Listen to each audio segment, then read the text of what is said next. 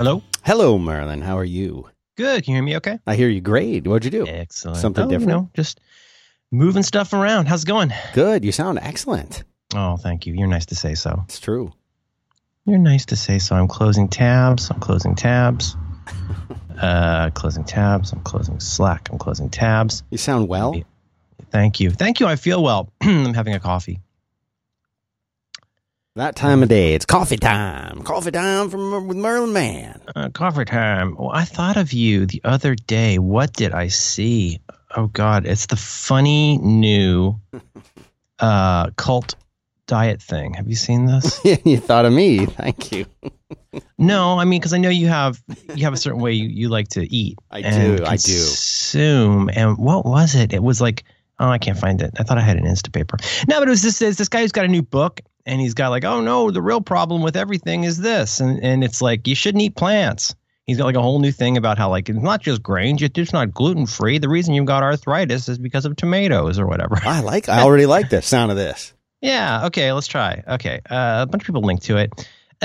Gluten. Hey, anybody out there who's listening? Is this live? Is this thing on? Yeah, we're totally live. I know the show on air, but if anybody's listening, Twitter me a link to the guy who has the unified field theory about plants.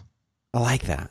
That's a good game theory record. Because my mom is doing the opposite. She's on a plant-only diet. Yeah. And I've been telling her, get off of that, Mom. Is she a freaking vegan, Dan? You know, I don't know what that means, but I'm going to say yes. Okay. All right. Excellent.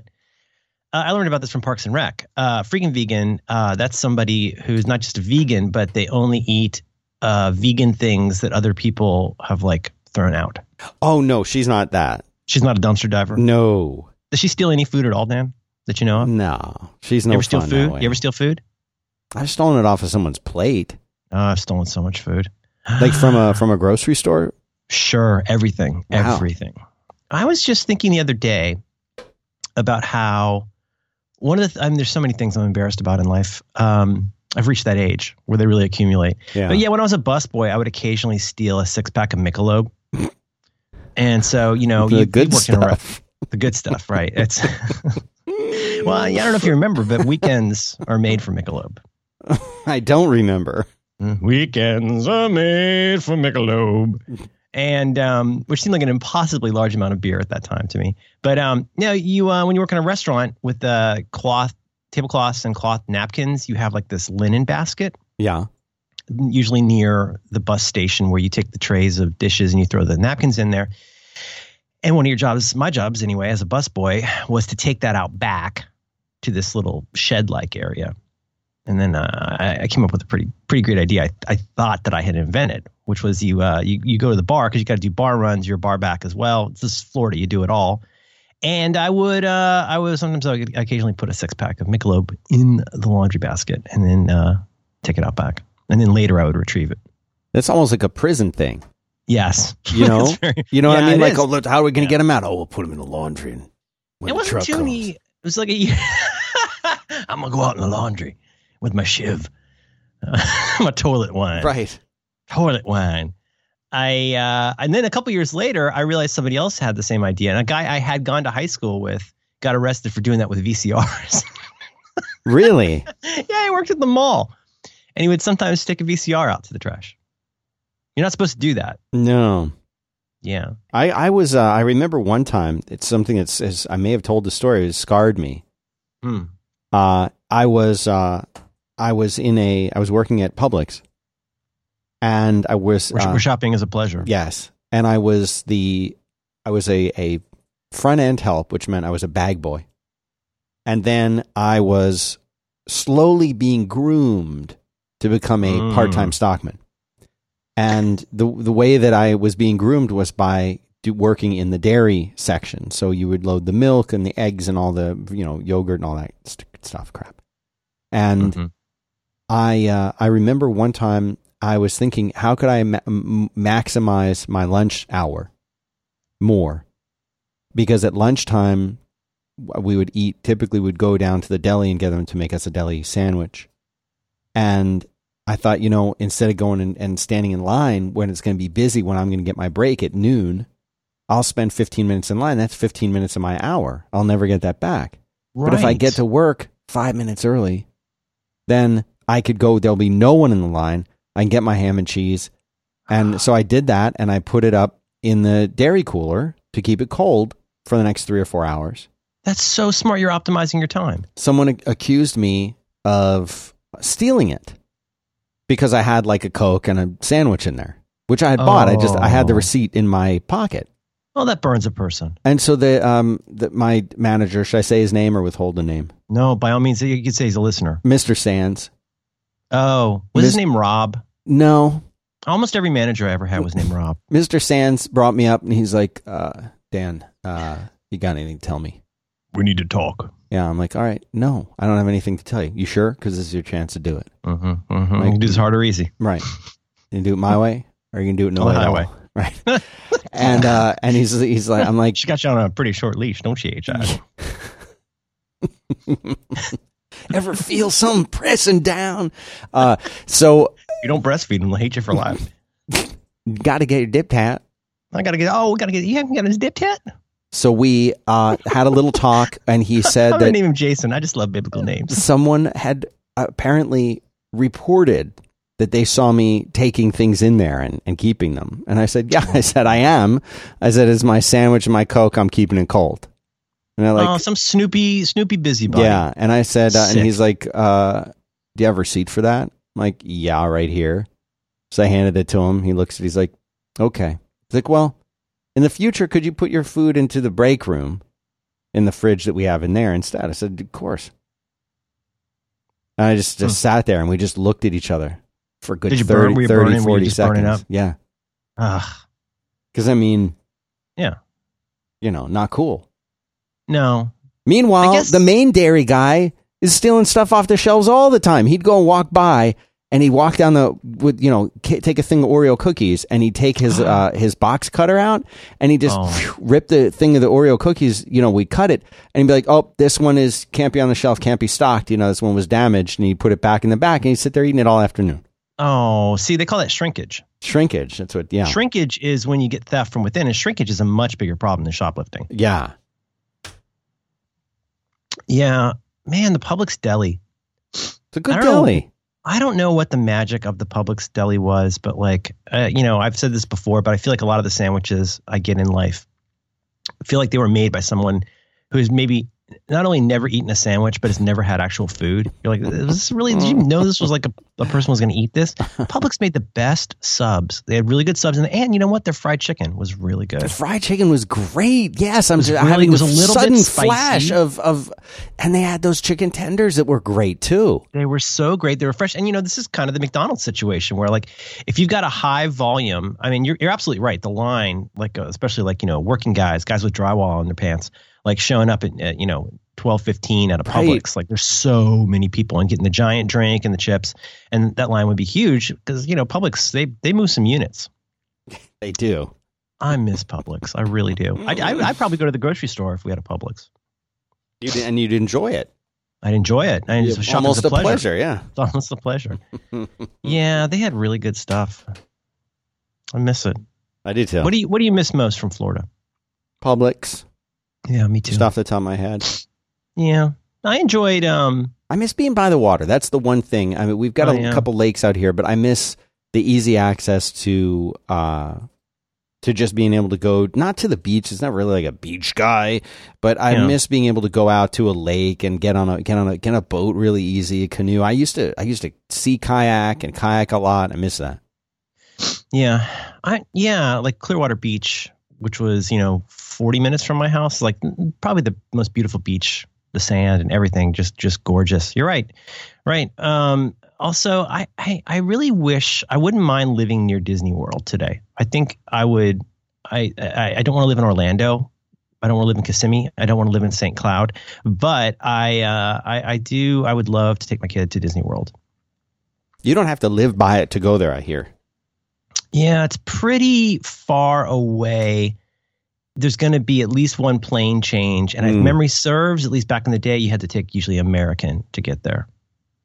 Yes, I believe that is correct. When I was doing my my fancy startup job in San Francisco and living in Florida, there was one direct flight and it was like a 6 a.m. flight there and like a 9 You got a p.m. direct flight flight. back. That's amazing. And it was like a 6-hour flight, and I want to say that it was That's United, amazing. but they got rid of that. It's gone. It's long gone. Oh, sure. Yeah, I mean, like it's weird because Orlando's pretty hubby, and it's an international airport. But in my travels, you depending on where you're going, you almost always had to go through Atlanta. Yeah. Like with Delta, everything goes through. At least Oh go yeah, through that's Atlanta. a big hub.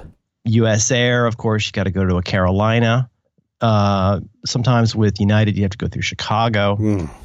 Yeah. It's last week we had a 5-hour Virgin America flight to get to the East Coast, and it was the best. I'm going to miss Virgin America so much. Yeah. Yeah. Gruber just talked about this with MG Siegler on his program. It's people. A lot of people don't understand all this weird coastal elite adulation for Virgin because they don't fly to that many cities. I'm just repeating what John and MG said, but they don't fly to that many cities. Like if you don't live or travel to San Francisco, New York, LA, Right. Las Vegas, DC. I mean, there's something like 14 airports they go to. It's so you've never had that experience, and B, you're so used to the big carrier experience, which is just, I mean, obviously you can see the headlines from the last month about, what happens on a flight nowadays. Exactly. You've flown Virgin, right? Never. Nope. That's one of the few I've never flown, never even seen the waiting area. It feels like even taking away all of the things they're famous for, like their funny safety videos, taking away the mood lighting in the plane. I mean, it sounds like damning with faint praise, but it's just so consistently good. Like the people who work there, like as with Southwest, say what you will about Southwest, the people who work there seem like they seem to hire like nice, patient, cool people. The people who work for Virgin seem to really like it. Every seat down to the coach seat in the back by the bathroom is very comfortable and which sounds like a first world thing, but it sucks to be stuck in this fart tube with your screaming child for like 8 hours and you get some bologna in a box. Yeah. La, la, la. Yeah. But yeah, in Virgin, like you can order stuff from your seat. Like you just say, hey, bring me a seltzer water or, box of bologna or whatever it is you want. Yeah, I don't know. Air travel. Oh, God, it's the worst. I'm glad you're there and back safely. Well, I'm back. Saw some pandas. Did you go to Humanity Horse or? No. We went to, my wife had a conference on the East Coast. And so, it wasn't exactly a vacation. I mean, I guess it's kind of a vacation, but it was mainly, we might as well come along. The room is paid for. The flight is paid for. Yeah, do it. So, yeah, it was really good. But now I'm back. We got a couple episodes to make up. No problem at all. No, thank you. You got to make time. You're going to make time to Sure. travel and family. And you know what they say, if you don't meditate, travel. Mm-hmm. Because life is precious and God and the Bible. I got a question for you about something. I just want to launch into something here. Mm. When I was 15 years old, I was getting my restricted driving permit so that the way they did things back in those days, when you were 15 years old, you were allowed to drive a vehicle with someone who was 18 years or older as the co-pilot. I don't know if it's still that way. But back then you didn't have to there wasn't like you could take a driver's ed class, but you didn't have to. It was totally optional. It was mainly, I think, the lore was that you theoretically got lower insurance rates if you take a driver's ed, I think was the appeal. Oh, okay. Because they had to give the football coach something to do, Yes. All right, I'm gonna sit here and show you a movie while I eat this egg muffin off of my giant belly. There you go. I never unbuckled a dead man. Really? Well, yeah, it sounds like you haven't been trying very hard, officer. Oh, those movies. Anyways, so yeah. So yeah, I had that. 15, you get a learner's permit, a restricted license, they called it. It had to be during the day, right? And was somebody over, I want to say 18. Yeah, I feel like it was 18, not 21. Yeah. Well, we had lower standards then. It was the 80s. And so I remember going out, first time my mom took me out to a parking lot, and 30 seconds of me driving, not even doing anything. I mean, I didn't learn my speeding skills until later in my teens, but and abandoned them not that long after. But I mean, this was simply like put it into drive a few feet. She's like, okay, I can't do this. No, get out. And so she hired Too a guy. Too stressful for her? Yeah, she hired some guy, and he had one of these cars. I don't know if you ever seen one of these, but but the extra set of instruments. Yes, the extra set of instruments. It had a steering wheel and gas and brake in the passenger side seat as well, so that he could, if as needed, drive from there if he had to. And he said something to me. It's perplexed me for damn near 30 years now. Yeah. And he would say one of his tips was, I'm learning when you get up to a stop sign, you want to turn, you stop, you put the turn signal on. And he'd say this thing, he'd say, look left, go left. Look left, go left. Mm-hmm. But I don't know what that means. And it's for 30 years I've been trying to figure this out. Really? Every time I turn left, I think about it. Huh. Oh, that's terrible. Look left, but he was really pissy about it. Look left, go left. Okay. I was doing it wrong. Oh, I don't know. I mean, my interpretation of that is very, very simple, which is just that make sure you look when it is time to turn after you've checked all your points. Right. Look in the direction where you're going, especially on a left. Left is a hazardous turn. UPS, they don't make left turns. Yeah, I know. I've been told that. Yeah, I mean, when I was a kid in the crossing the street days, they would always say, what did they say? They say, look both ways before you cross the street. Now, something I learned later on that we've adapted, and I'm trying to drill into my daughter, like since before she could talk, is you look left, you look right, you look left. Especially here with the hills, because there could be a car coming over a hill. Or like in the case of anywhere where there's parallel parking, like you never know what some dingling is going to do. Right. So, look left, turn left. Is that it? Look left, go left. Look left, go left. Yeah. Huh. Yeah, I don't know. Having that second set of pedals and stuff, I get why you'd want that, like especially if the person's like a maniac and you're really concerned that they're going to do something dangerous and maybe run a Christopher Walken, from Annie Hall. I do. But so good. I love it.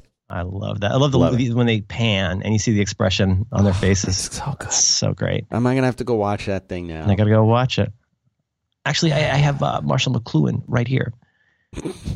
Wouldn't it be great if life was like that? You misunderstand my work completely. How you got a job anywhere is amazing to me. But I don't know. It seems a little bit like keeping your kid in one of those walkie stroller things. Like eventually they've got to like take steps. I don't know. When we did it in driver's ed, we had these these bottom of the line, was it Chrysler K cars? They were these super cheap sedans. And you'd be packed in. There'd be like 5 people in the car when you go to the course to drive. And it was a closed course. We weren't driving around in public. But most of what we did was watch movies and take tests. And then I think once a week we'd go somewhere and you'd get to drive the car for, 10 minutes and then you'd switch. But I just remember being jammed into these cars, which of course had no air conditioning because they were as cheap as possible. My God. And you're sitting there sweating between 2 girls. And it's like, oh my God, what does my life come to? That doesn't sound all bad. So much shame. So much shame. That's a good look left, go left. Look left, go left. Look left, go left. Now it's going to bother me too. Yeah. What does he mean by that? What do it mean? A weird dude. Dan, they're back.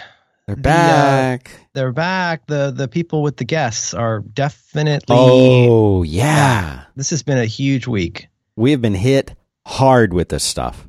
Yeah. It seems like it kind of was slowing down and almost going away. And now there's just a new wave of this. Yep. And sometimes on the various Slacks we're on, we'll share these dingling experiences with each other. And, it perhaps unsurprisingly, Mike Hurley and Marco and you and me have all gotten the same, like the Facebook advertising expert with 15 years of experience. Right. Even though Facebook hasn't been around 15 years, let's not worry about that. Everybody got the, hey, I love your show you do about subject. You should have this guy on to talk about Facebook advertising. Mm-hmm. It's so strange. And Marco, so what they do at ATP is they, it's nice to have a clean feedback address that we have, right? Yeah. A clean and perhaps easily guessable feedback. If you want to send email to us, here's the email address. But they switch it out every once in a while. And once one gets burned and like starts showing up on dingling lists, they iterate or whatever the word would be. They basically change a number in the email address. Oh, and I see. Just kill off the other one. Right. It's not very pretty, but like, I don't know. And I'm not even sure that it makes that big of a difference. I'm going to implement that. God, who all have we gotten? It's funny because, like, first of all, once again, so much nice email from people. Really, really sweet email. One guy just wrote just in the subject line, said he liked the show. No message. That's no all I message. want to say. That's it. Out. So super nice. I always want to say thank you to everybody. I encourage anybody who wants to say that they like us to do that because I'm broken inside. Let's see. What do we got here? What this company is doing differently to become a digital powerhouse. Let's see. Oh, they want us to have Florian on. We get, fierce conversations. Susan Scott, she wants to be on the show. Facebook advertising expert. What else we got here? Oh, this one was, I love this one. Mark Cuban / Dave and Goliath. Yes. Hi, Dan. And also later, hi, Merlin, in a separate email. Can a startup created by a millennial disrupt the whole banking industry? Innovative app helping save money in overdrafting fees. I don't think that's what they're called. Been backed by various superstar investors, including Mark Cuban and Diplo, whatever a Diplo is. That sounds like a child's card game, but I guess that's an investor. Anyway, Dave will be launching April 25th. We won't have him on. Thank you, Danielle.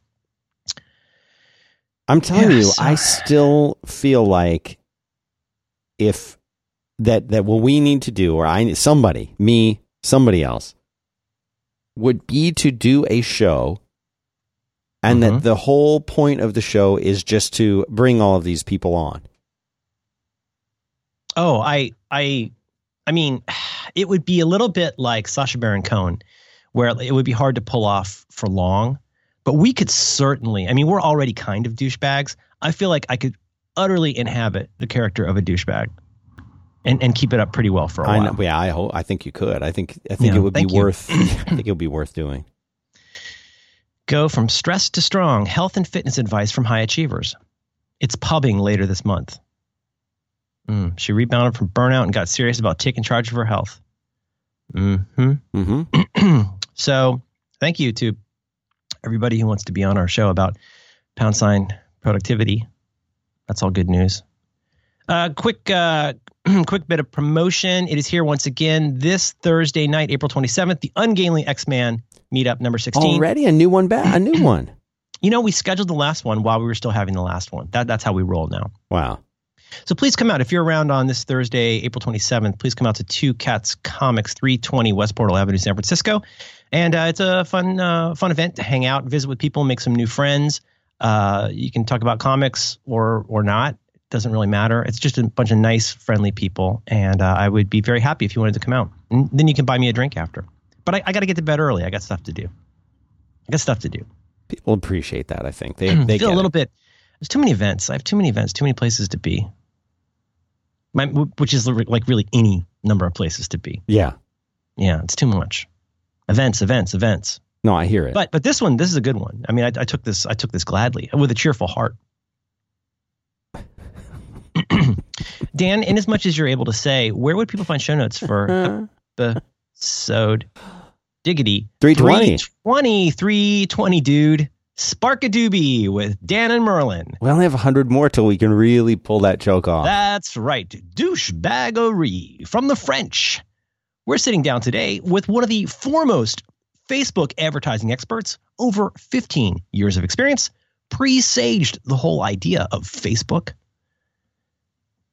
Where would people find show notes for episode 320 of your Back to Work program? 5by5.tv/B as in boys, 2 as in the number, W as in wild.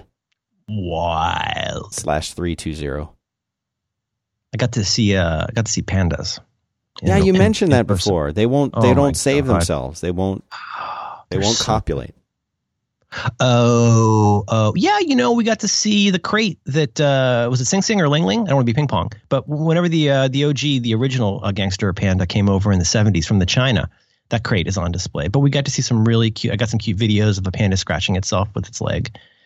They mostly sit around and eat bamboo. Really? Oh yeah, they're real torpid. And then they sit down, they fall on their bottom. It's so cute. Good zoo. So the podcast people meet up. Dan, do you have any other follow up? Copyright John Syracuse, 2011. I don't think so. I don't know.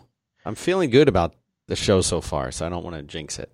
Oh really? This show? Yeah. Okay.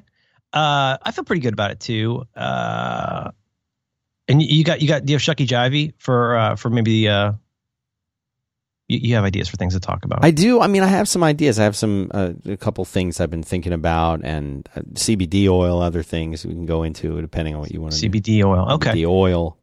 Oh! I know what I got to do. With your permission for E320, I'd like to address a listener question I have prepared. Yeah, I'd love to hear it. Let's do it. Go check the show notes, and I found this myself using the Google article on The Atlantic called "The Next Gluten: Plant Proteins Called Lectins Are an Emerging Source of Confusion and Fear." Okay. And so this is a book written by, I'm sure, a preeminent scientist called The Plant Paradox. No processed food, low sugar. For readers who are experiencing cravings, digestive issues, headaches, brain fog, lack of energy, aching joints, morning stiffness. Morning stiffness. Morning stiffness, adult acne, or a host of other conditions you just can't shake. Americans, gluten-free diets. He's saying, what if we're missing the root of the problem? And the root of the problem, literally, is plants. Oh man, I hate plants. I've been telling everyone this. Why do people keep eating them? The book itself is equally severe. It whips readers in The Atlantic. It whips readers back and forth between hyperbolic claims of danger and TED-style cliches that confer a sense of superiority upon believers. A promise of being privy to life-altering secrets. Suppose that in the next few pages, I told you that everything you thought you knew about your diet, your health, and your weight is wrong. Everything? Okay. All right. Well, I mean, most things. Yeah. No, I'm always open to changing my mind, theoretically. So that's in show notes. You can learn about the problems with lectin. How do you solve a problem like these lectins? Oh, introduce my daughter to Seinfeld. Already? Or Sunfield, as she calls it. She's not too little for that. You get on me about showing my 9-year-old Logan, but you're showing her Seinfeld. That's adult. Just to be super clear, you are making an equivalency between the R-rated movie Logan and people sitting in a Chinese restaurant for 30 minutes. Yeah, I don't know. Yeah, I would. So you're thinking of the contest, probably, right? The contest for sure, and the showering with the vegetables and. The raciest one we've seen, I wanted to start her off on S2. So basically, we had been in a hotel room, and they show Sunfield for like 2 hours in the evenings, and she got really into it. And I was, mansplaining a little bit about the characters and stuff, but she loves Kramer. The edgiest one so far is from the very funny episode where George decides that he wants to be able to eat during intercourse. That's and so the he best. starts eating. Yeah, but it's done very tastefully. So he likes to have a sandwich, and then he wants to watch TV, and yeah. George, what are you doing? Pleasuring you? I mean, but think about it. You want to watch TV. You want to watch TV. You want to make love, and you want to have a sandwich, a hoagie. I know. You're living the dream. It's the dream. Yeah. Yeah. Have you ever tried that? Which, all of those? Yeah. I mean, probably. I mean, I don't think I ever set myself to it as like a goal or project, but sure, I've had food around. I'll have a sip of water. I don't really do sex things. I'm very time constrained. I'll just have a good shower and go to bed. Maybe watch some YouTube. Oh my God, I put something in show notes. I discovered this. So, okay, can I do one quick diversion? Yeah, go ahead, caller. Thank you, first time YouTuber. So you use Twitter sometimes, right? Yes. Okay, I mean, have you ever seen this? I had trouble articulating this. I was trying to discuss this yesterday on Twitter, ironically enough, but I've noticed a phenomenon that I can't quite understand, and I'm trying to figure out. And when I describe it, it makes I sound like I'm dumb and don't understand things, but bear with me. For example, like I have a friend who I know to be like a good person and not the kind of person who buys social media followers and engagements. Right. I'm pretty sure. But pretty much every time my friend tweets, he gets almost exactly plus or minus 10. He gets almost exactly 50 immediate hearts on everything he tweets. Interesting. And my wife and I both noticed this independently. And we're like, what's up with that? That seems strange because he's a good friend of mine. And it doesn't seem like something where he would be purchasing that. And then, so of course, I do my own detective work. I get in, do some of my own like Alex Jones due diligence. Like I'm going to actually, really get into the pizza place and check it out. Sure. I start going in and looking at the people, and there's nothing on the face of it that looks similar just from the icons. It's not all boobs and butts. It's all different kinds of things. But then when you drill down, you click on their timeline, I guess you call it, you notice that and you go, okay, this person retweets a lot of things about Romanian health powders. That's interesting. And then you go look at somebody else and it's like, oh, this person also retweets a lot of things about Romanian health powders. And also there's this one thing that this hip hop performer I've never heard of tweeted that almost like over half of these 50 people have also retweeted. So you know what I'm saying? There's a real sameness to these patterns. Now, on the face of it, like the Occam's razor, the true Occam's razor here is my friend is buying likes for his tweets, which I know is a thing you can do. Yeah. I also know that you can buy followers, and I know that you can buy. I think you can at least theoretically buy engagements, and those are all three different things. A follower is somebody who theoretically is watching what you do on a social media service. That is a metric. Another metric is how often your stuff is liked or hearted. Another metric, the super important metric in some ways, is what people really look at is engagements. Like, did they click on this? Did they reply to this? Did they do anything? Mm-hmm. And as I'll get to in a second with this wonderful video a woman sent me yesterday, you can notice these patterns of something going wrong or weird when there's a very high level of liking and hearting and a comparatively super low level of organic engagement, if you know what I mean. And so I was just turning this over in my head. I'm sorry, this is really boring, but I was kind of obsessing over this. I don't want to call my friend and go, hey, did you buy followers? That's kind of weird. Right. I know buying followers is a thing. I block every one of those buy followers, dinglings on Twitter.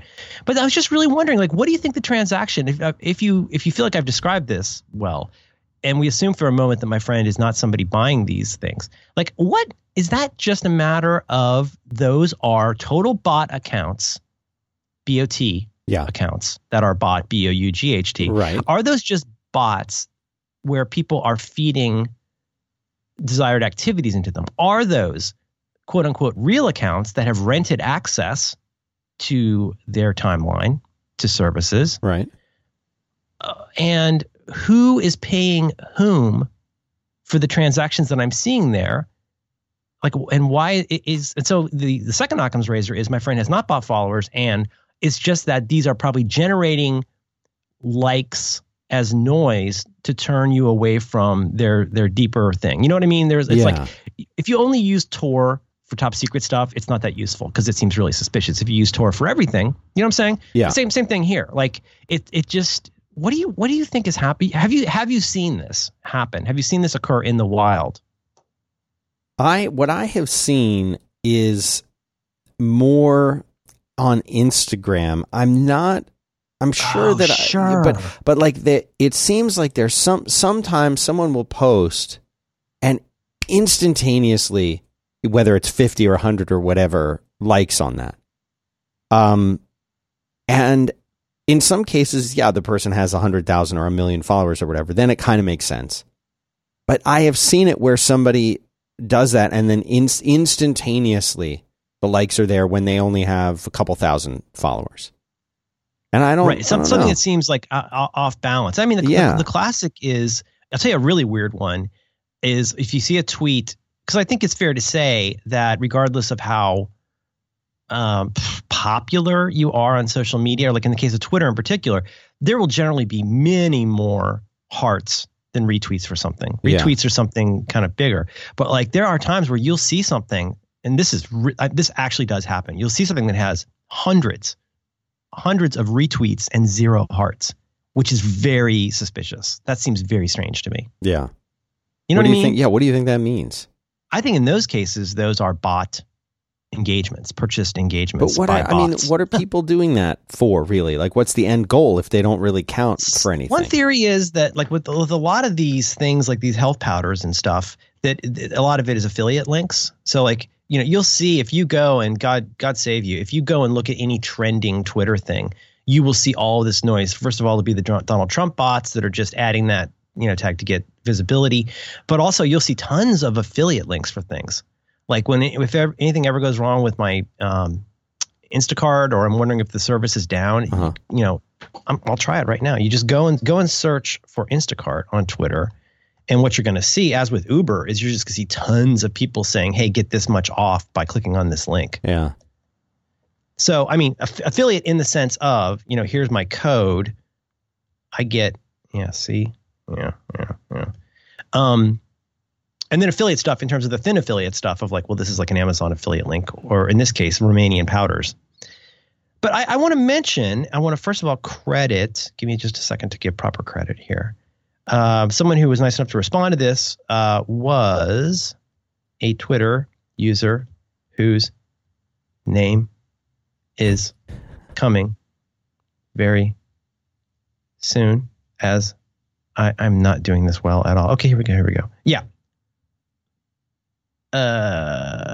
Twitter user. I'll edit all this out in post. Don't worry. Really? Yeah, of course. You'll do that? Oh, of course.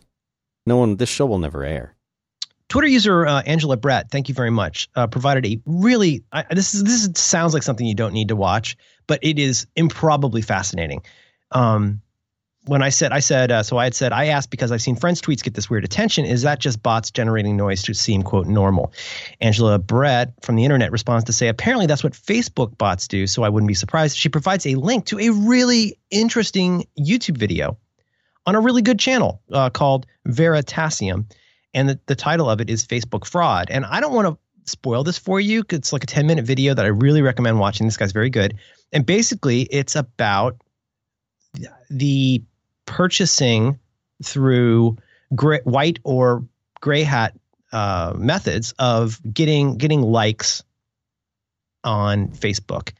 And the only small spoiler I'll give is, gosh, it sure does seem like a lot of these interactions and clicks are coming from this fairly small number of countries. Even when you target for the US and the UK, a lot of that activity.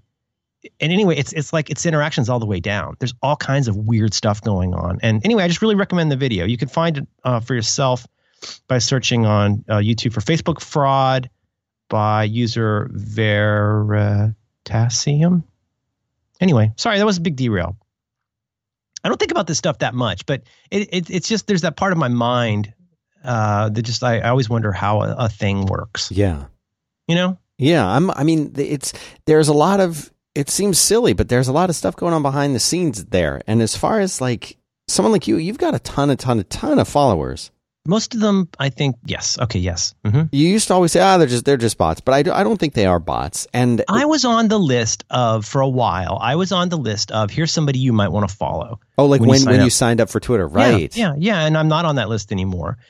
But I was nice of them to do that. I didn't ask for that, but and I never got it at the level of like a Sween, like Jason Sweeney, like he was on like the super, and like Rob Corddry, they're on like the super duper, right? Like here, just click to add all of these people we think you'd like. Thank God I was never on that list, but that's where a lot of, who knows how many of those accounts are bots or just disused accounts. Right. It's not anything I feel comfortable bragging about because I don't think it's meaningful. I think my actual number of real people is probably 50,000, maybe. It's not as high as it looks. But no, but you're absolutely right. So much goes on behind the scenes. And again, slight spoiler for that video, because I know most of you won't watch it, is the guy who did this video, what did he say? So he wanted more attention, basically bought like Facebook advertisements for something he had done. And he saw a lot of activity that he thought seemed suspicious and thought it was like really squirrely. And then now there have been these experiments where, for example, people have gone and set up a dummy page that says only an idiot would like this page. And it's a picture of a cat. And if you buy these engagements, there's all these engagements you'll get on that page, or all these likes, but very low engagement. And they all come from Egypt, or they come from certain countries.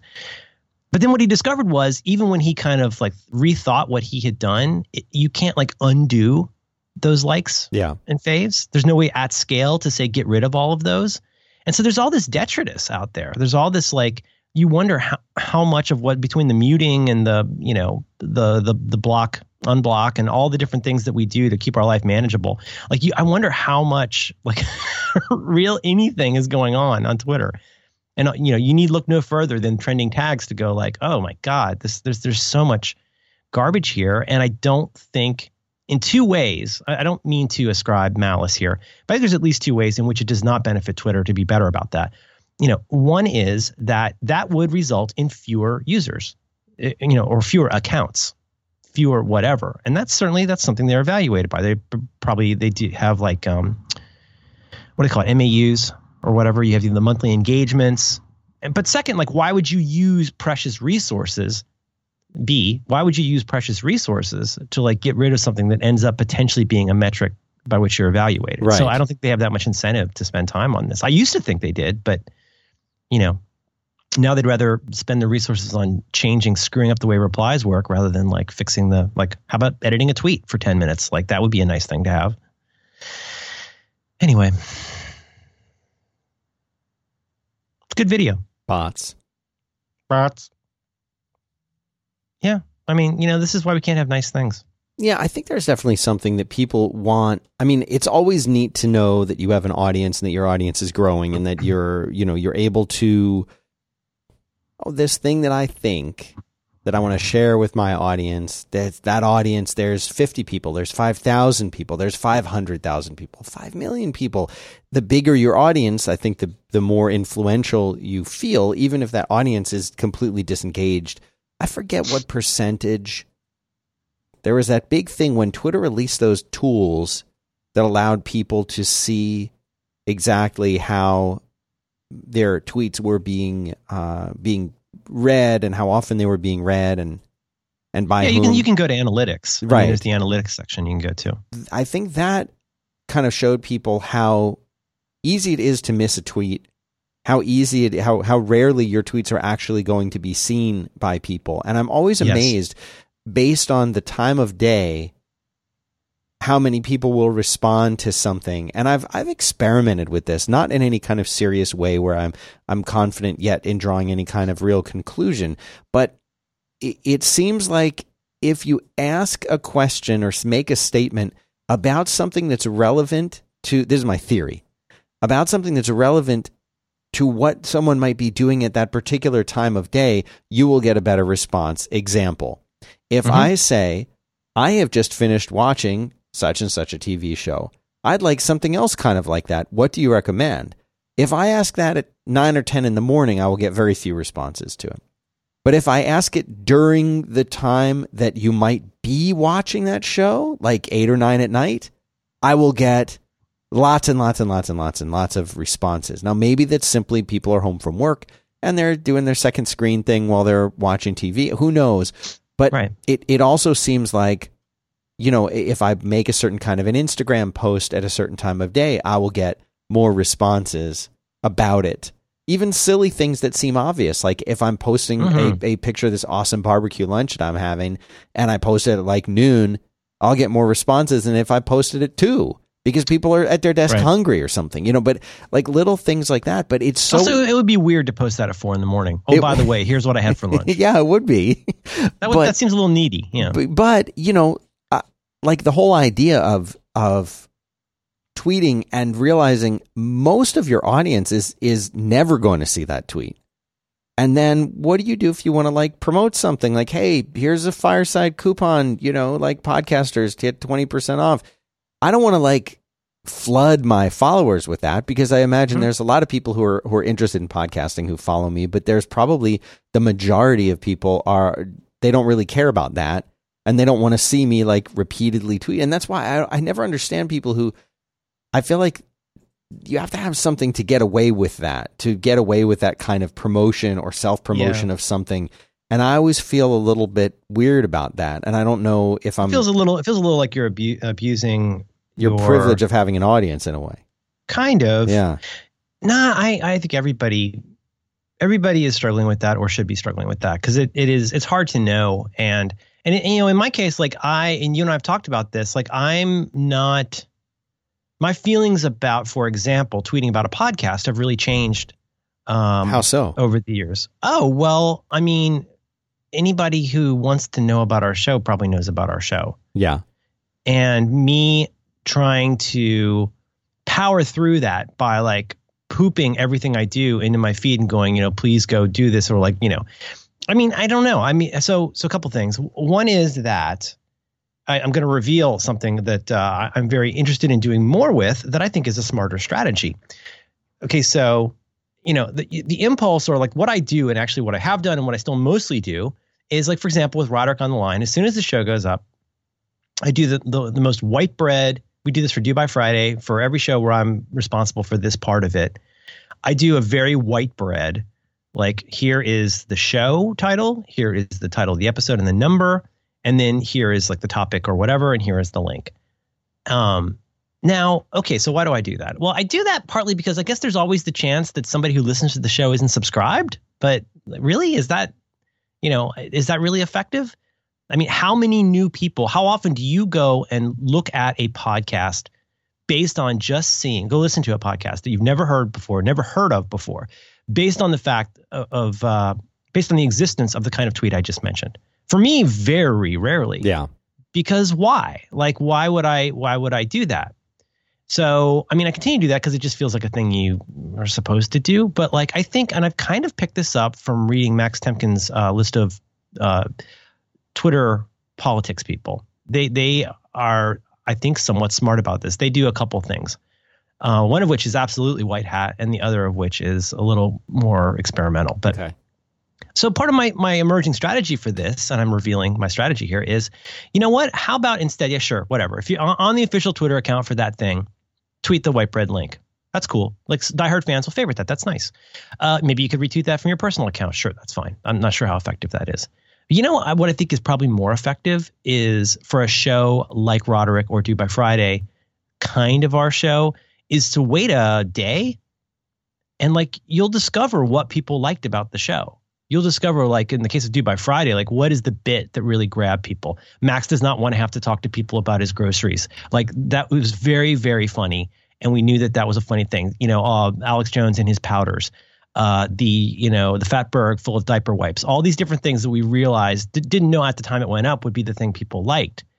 So this sounds weird, but I think it makes more sense for me to wait a day and then tweet something that says, that basically is addressing the fans who've already listened to the show, rather than imagining that somebody who has never heard the show will be interested based on this white bread thing. Right. So in some ways, having an inside joke, I think you're much more likely to then have your listeners and potential fans do the heavy lifting for you. They'll retweet that because they get the joke. That was funny to them. And they might quote it and go, yeah, this was a good one, or whatever. That's actually, I think, probably more effective because now, I mean, I learn about stuff from my friends.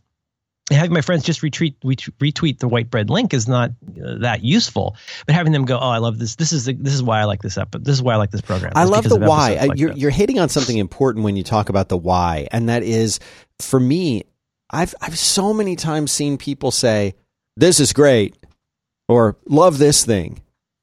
And a lot of the time I would, if I find I'm interested in it, I'll reply to the person and I'll say, why?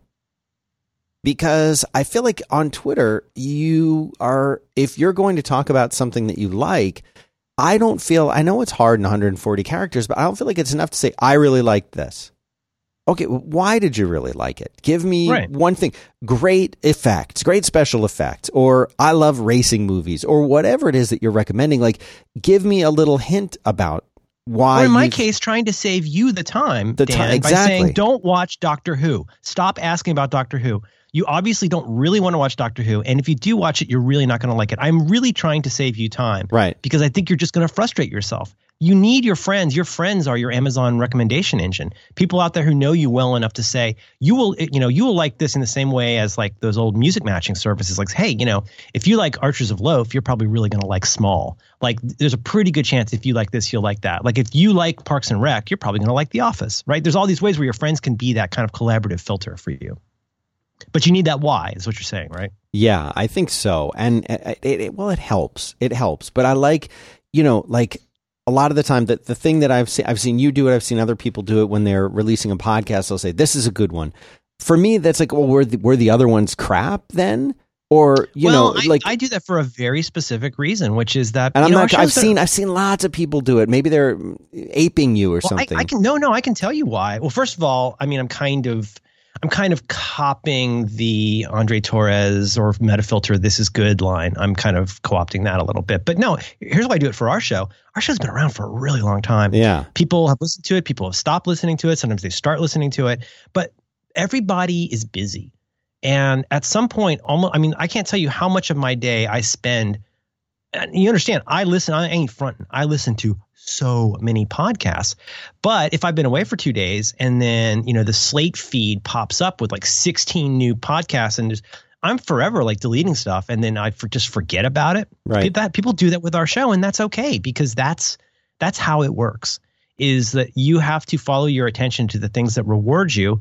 And we're not allowed to be butthurt because we happen to fall off your radar screen for whatever reason. Like, if you just don't like the show, that's totally okay. With that said, I think what I can do, and I don't know if this works, but I have friends who don't listen to every show I do, which is totally healthy. But I do feel like it is helpful to say, like, if you have liked this show in the past, right, this would be a good one to return to. I'm not begging you to do anything. It's more a way of saying, like, if you're not listening to every episode, this to me represents what can make this particular program good. But you know what? Here's a really dumb thing. If I tweet a few times about, let's say I come up with a new podcast method episode, and I've experimented with this. If I tweet about it twice a day for 3 or 4 days, the number of downloads in some cases it'll be at least a third, or if not a half more. Really? Yes, and that's the You're weird. kidding. No, it's a huge difference. I don't get that. It's only that one show that I can do that with. Yeah, okay. And I don't know why. It's very weird. I would actively like to get more listeners for probably 2 shows that I do. More of the right listeners. Like, I don't care. The wrong listeners can keep doing whatever. But right. I know there are people out there that would really enjoy Do by Friday that aren't listening to it, because the ones who like it really like it a lot. But no, that is super interesting to me, because like there's always the kind of like Slashdot back in the day, those kind of spikes in activity. But the real metric, anybody who was a blogger back in the day, you could get server crashing traffic from some sites that had zero impact on the number of subscribers, on the number of people who stuck around after, anybody who discovered it as more than the flavor of the day. But a link from somebody like back in the day, Kottke Gruber, that could, especially with Kottke, you would get really interesting new people learning about what you do, because that taste filter had said, this is cool, check this out. Now, here's another thing to your point, though. Another thing I picked up from that politics list, and I still find this a little bit unsavory, but I'm very interested in it. So on the one hand, there is the classic clickbait sort of like, I ate nothing but styrofoam for a month and you won't believe what happened. Right. There's those kinds of things. But like, or the sort of, I don't know if you want to say BuzzFeed or who pioneered these, but those sort of like, this man hadn't seen his dog. I talked to this man who hadn't seen his dog in a year, or something like that. And those can be very catchy, because it's very good at getting your attention and saving the payoff for the end of the line. Yeah. But one thing I see people doing a lot, and I'm kind of interested in trying somewhere, is somebody who's writing for the New York Times or Washington Post or CNN or somewhere, they'll have, within a very short period of time, 2 to 5 different tweets that all link to the same thing. And the first few times I saw this, I was like, this is garbage. Like, this is so gross. But I see the method to their madness, and I think it might work. I don't know if I want to do this on my personal account, but they'll frequently say, my new piece on Trump's inaugural donors is up now at abc.io. Uh-huh. Then you have another one that goes, surprising revelations from crowdsourced research on Trump's inauguration. Or another one might be, but you basically, it's almost like the way HuffPo A/B tests their headlines. You end up giving people different things to latch onto. Like if somebody who feels particularly strongly about crowdsourced research, they might retweet that one, right? Yep. So somebody else might want to just focus on the I hate Trump stuff. And so that becomes the one. Anyway, I'm not saying I want to do it, but I think it's a very interesting idea. Dan, I'm sorry, I'm blathering on. Did you want to tell me about anything you like? You know what? I would like to start by telling you about Squarespace. Squarespace! You're familiar with those guys, right? Familiar as shit, man. What are you doing? No, I mean, what are you doing? No. Tell me about it. Be honest. Lean in. I say, oh my goodness, Squarespace. I use them all the time. I have many things. My merlinm.com/meetup page is on Squarespace. The entire Roderick on the Line podcast all lives on Squarespace. I have worked with these people for years, and I'm a fan and a true believer. Give me some of the F's and B's about Squarespace. What do people need to know about this? Here's what they need to know. They need to know that you're going to get beautiful award-winning designer templates there, and you're going to be able to customize these to make your site look completely different from every other Squarespace site without any kind of HTML experience, any kind of CSS experience. Do whatever you want to do by changing look and feel, but you do it with these little simple tweaks. You don't have to even type numbers in. They have sliders for everything. You want the font bigger, slide a little bit bigger. You want to change the colors, use a little color picker. You see what I'm saying? I do. Beautiful stuff. And I would call it not precisely a widget, but there's little chunks of funk, as I like to say. Little chunks of functionality. You drop it on the page, you do your business, and then you get on with your life and work. I love that. You don't have to worry about any of these details. You don't have to worry about installing patches and security stuff. You just go with it. They've got people whose job literally is to sit there staring at screens, so you don't have to stare at the screens. Boy, that's important outsourcing, Dan. 24/7 customer support. They're there. You send them an email, they write you back. You don't have to worry. And that's the thing about it is think about that. Think about not having to be concerned or worried about something. Think about not having to sit up at night saying, is the website going to be ready? Will it be able to do the things that I want? I have a friend of mine who just started, he's had an online business forever. And he's been basically manually, using some other software, some other package to manually update everything. And he was talking about this new website redesign, all the stuff it's going to be able to do. And I'm like, that sounds really good. Did you check out Squarespace before you decided to build all this? He's like, oh, I'm not building it. I'm using Squarespace. And that's the thing. Wow. You can do the e-commerce stuff. It's all built in. You can do pretty much anything, whether image gallery hosting, like you mentioned, podcasting, you name it, you can do it with Squarespace, and you can focus on the thing that you actually want to be doing, which is probably not making a website. So go to squarespace.com. The offer code you're going to want to use is one word, it's your show. And you'll get 10% off your first purchase, and you'll be showing support for Back to Work. And don't forget that there's always somebody who hasn't heard of Squarespace, even though you, as a listener, probably have. There's a lot of people who haven't. And you can enlighten them, and you can give them that code. And it's okay if they didn't hear it right from us on the show. They can still use the code. 10% off, it's your show. Thanks very much to squarespace.com for supporting Back to Work with Merlin Mann. I'm looking at a page here, accepting Apple Pay. Accepting Apple Pay. That's on great. Squarespace.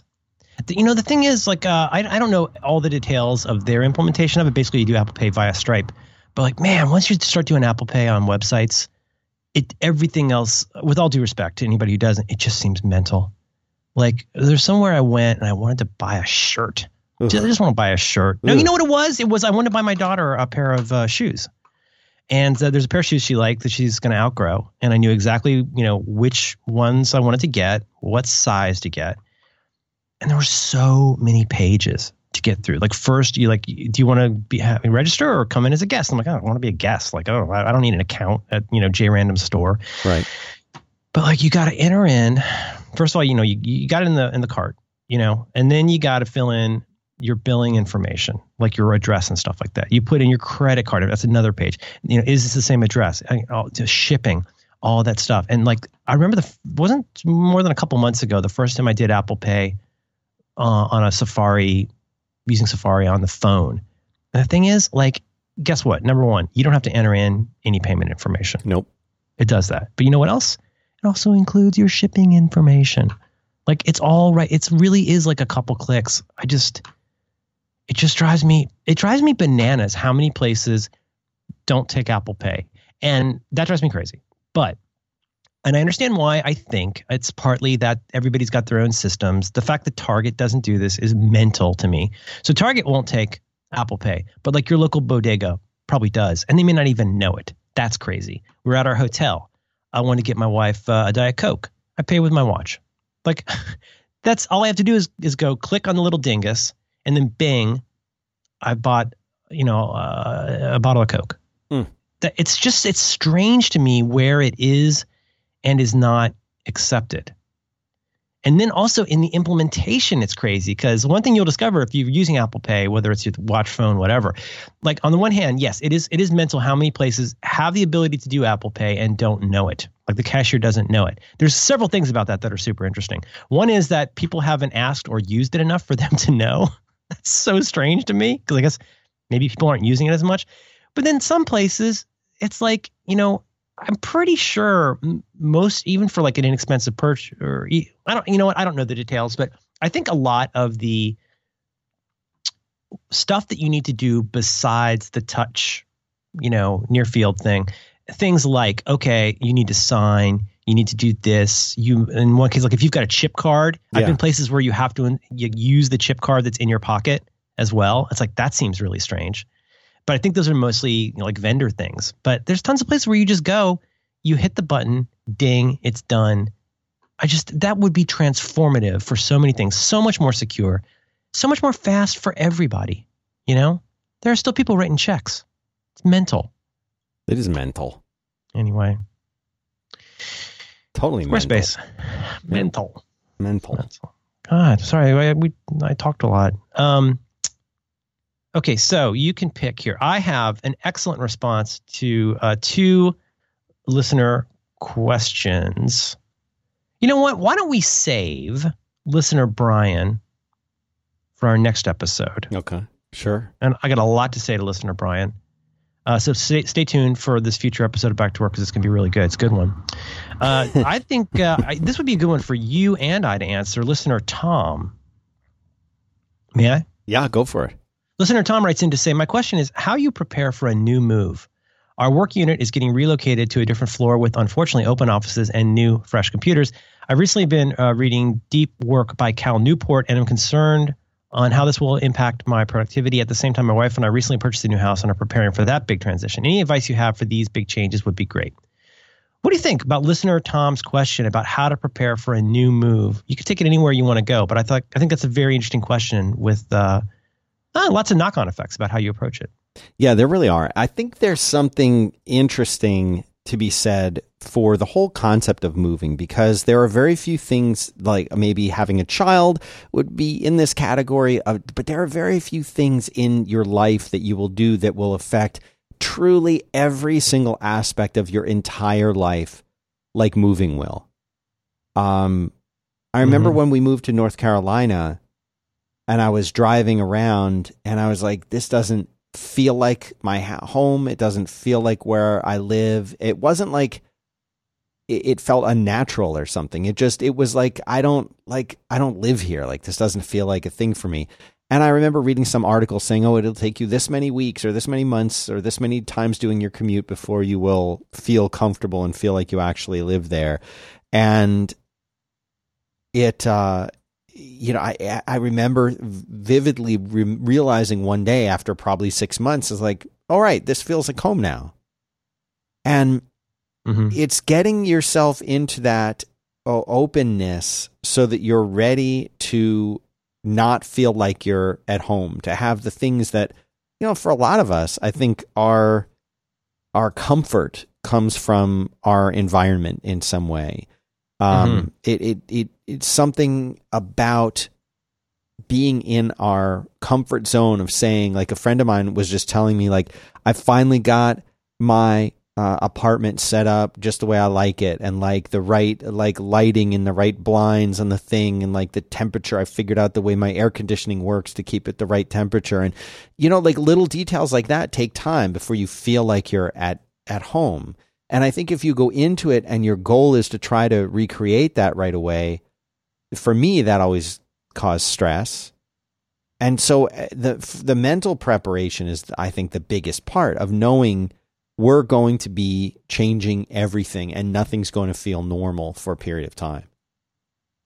I don't know if that's an answer. Oh, it is. It is an answer. It's, one of the interesting and very important precepts of just getting organized in general, whether it's for a move or otherwise, is, finding the organic way that things are going to work, or anticipating how you might want to do it. I mean, I feel like there is this, if you decide to clear the decks, which is something you have to do with a move, you've got to really start over, take everything out of boxes, decide where things go.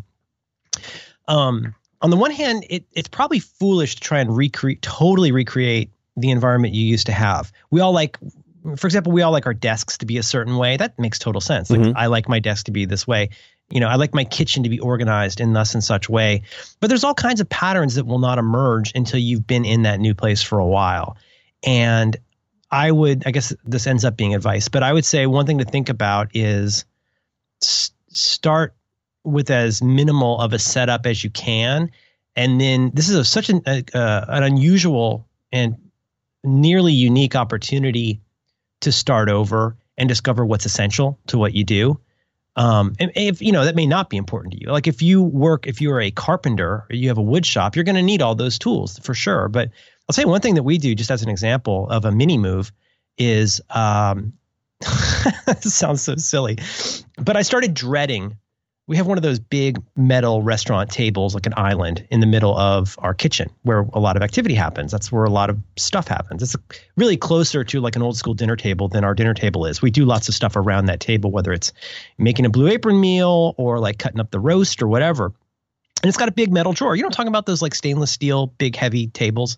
It's a great thing to have. Exactly what you're talking about. Well, you know how kipple, as Philip K. Dick says, how kipple accumulates. And, something that used to be a very useful area, famous example here, anywhere you put your mail down becomes a junk pile if you're not careful. In our kitchen, there were these 2 drawers where we put most of our stuff, utensils, gadgets, whatever. And they were more and more becoming inhabited by pointy things. I dreaded opening this drawer because it wasn't just knives, it was skewers, metal and bamboo skewers. It was those giant 4-tine forks you use to like lift up a roast or a turkey. Oh yeah, right. It was what else was in there? Like we had pumpkin carving tools in there. Like what? Like what is that doing in there?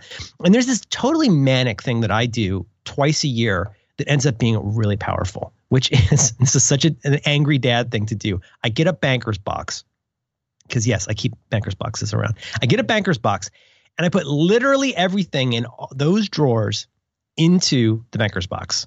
So good. Now I'm not going to dread this because it's not pointy. Now what goes into those drawers? I'm going somewhere with this. Well, I'll tell you what goes into those drawers. One thing is stuff I know I will need to make dinner tonight. Like one set of tongs, long handled tongs, because we're going to need to, brown this thing on the range. Right. There's going to be maybe the big kitchen knife. But at first, it's such a nice feeling to clean out those drawers and wipe them out with a sponge and then just put in a couple things. And now I'm not saying do this forever, but in that case now, I'm not going to grab anything from that box until it needs to be there. And I'm going to ask myself, like, how often I really need this? Do I really need the citrus zester to be on top of everything else, et cetera, et cetera? Now, this goes for lots of things. This could go for the junk drawer in your house. This could go for wherever that counter is where you put down tons of your mail. Now, what does this have to do with Tom and his move? Is I think there's a pattern to be discovered here, which is the accumulations of kipple from lives you've had in the past will take over your current life if you let it. If one thinks too much about like making something comfortable like the past, you may be missing an opportunity that wasn't there before. Maybe your new home, maybe it's in a big city and now you have a much smaller kitchen than you had before. Maybe it's in a suburb and you have a bigger kitchen than you had before. Well, wouldn't it be sensible for you to rethink the way that there's the kitchen triangle. There's that, they used to say in graphics class, they used to say that when you lay out a kitchen, you want the triangle of, what was it, refrigerator, oven, and counter to be like the perimeter of that triangle should be less than 21 feet. One of those neat things you learn. I didn't know that. Yeah, that basically, however that triangle gets arranged, you don't want to have to walk too far, but you also want it to be far enough apart that you aren't running into each other. But I think that's also true of your office. I want to add that to show notes because that's something that I would like to read more on. It's called the kitchen triangle. Well, see, I don't triangle know. Kitchen triangle layouts. Look at that, the kitchen work triangle. Well, check my work on this. I might have gotten the this kitchen wrong. work triangle is a concept used to determine efficient kitchen layouts. The primary tasks in a home kitchen are carried out between the cooktop, the sink, and the refrigerator. These 3 points and the imaginary lines between them make up what kitchen experts call the work triangle. The idea is that when these 3 elements are close, but not too close proximity to one another, the kitchen will be easy and efficient to use, cutting down on wasted steps. It says, go down to application. Look at that. Look at the specifics. It's super interesting. Oh, wow. I like that. No leg of the triangle should be less than 4 feet or more than 9 feet, right? I mean, on the one hand, it would seem really convenient to cook in a motorhome, but actually you're really cramped and you can't do that much. Right. But more than 9 feet, you're walking. The sum of all 3 sides of the triangle should be between 13 feet and 26 feet. This is so interesting. Wow, I had no idea this was such a thing. I didn't know this was this much of a thing. But that is certainly a way. So I guess we're kind of getting ahead a little bit because now I'm talking about like once you're moving into that space. But when you're moving, it is also the other side of that is like that is an opportunity to rethink a lot of what you choose to carry with you. Amen. Whether that's your office or your home, and I guess I don't know if I got this from somebody else, but a real pillar for me in the 43 Folders days was along the lines, and this goes for Inbox Zero, this goes for whatever, is like there's nothing sensible about organizing something that should be thrown away. There's no glamour in trying to figure out, or no benefits to be gained from spending your time organizing something that you should have thrown out a long time ago. Yeah. Whether that's your email or whether that's your bamboo skewers, or think about your cables. Like, you know what? For fun, keep one 30-pin cable because you never know. John Roderick might come over and he'll need it. But how many like old USB and SCSI cables? I guess those are obvious ones, but like I've got those. I don't know why. I have boxes full of my banker's boxes full of old audio equipment that I have no use for anymore. And it's just sitting there accumulating. Like this is such a nice opportunity to, on the one hand, shed the detritus of previous lives to then consequently create room for a new life, even if it's a very slightly different life. But it's a good chance to figure out who you are and what you do. And that sounds corny, but I really think that is true. When you move into a new house, full of hope, well, God, don't let the first thing you do be to fill up the entire thing with new oversized furniture. Like wait and see. It's like they used to say, like, we're not going to build the sidewalks until we see where the students have made paths. Right. And I think that really applies to your work and home life as well. I want to talk more about this, but I want to make sure also that you tell me about another thing that you like. Another thing that I like. I can do that. Have I ever told you about Hotjar? Hotjar! Hotjar! Hotjar! Divide that by 9, please. Okay, so let me tell you about the way that websites work today. I want to hear this. And I mean, really, since the beginning of time. Is you're going to go and you're going to get somebody to, maybe you're using a Squarespace site, maybe you're using your own website that you designed, or a designer designed it for you. And a lot of what goes into the design of the site is we wanted to have our logo, we wanted to have this, that, and the other thing. But as far as actually how sites work, it's all based on hunches and guesses. That's it. That's it. Hunches and guesses. That's it. You don't know really. It's a black art. How are people going to really use the site once we've built it? And you could do things like A/B testing and stuff, but you don't really know. And the old days, you would gather like 20 people together and sit down and walk around and watch them sit in a room and like try to use your website. But that's ridiculous. That's not modern and it doesn't scale at all. Why not have the people that are already using your site teach you how they're using the site without them having to do any extra work and without you having to do any extra work? Isn't that interesting, Dan? It's a little bit like the sidewalk situation. Watch where your users are walking rather than trying to hustle them onto the sidewalk. That's brilliant. Mm-hmm. It's exactly right. And Hotjar, what lets you do, instead of trying to guess what motivates your users' behavior, now you can actually see where they're going on the site, where they're clicking or tapping, where they're moving, how far they scroll, what they ignore. All of this as if you're watching over their shoulder, because what it does is it creates these really, really cool heat maps. It look exactly like, if you're curious what this looks like, you remember how the Predator used to see through, and when it shows you in the Predator movies how it's like everything's like hot and cold, and like you can see the guy he thinks he's hiding behind. I think I'm hiding behind the tree, but he's like, there he is, right there. He sees your heat. The Predator sees your heat signature. He sees your heat signature, and this is exactly the way that this works. You can see the areas of the screen that it's all private and everything. It's not like you're seeing who's doing what, but you can actually see an overlay of user behavior over your actual website with those kinds of colors, those little heat maps over the website that shows you, oh, you know what? People are never scrolling down. So the fact that I have a call to action at the bottom of the website is no one's ever getting to that. Or, you know what? Maybe the website, why is that? Maybe the website's too long, etc.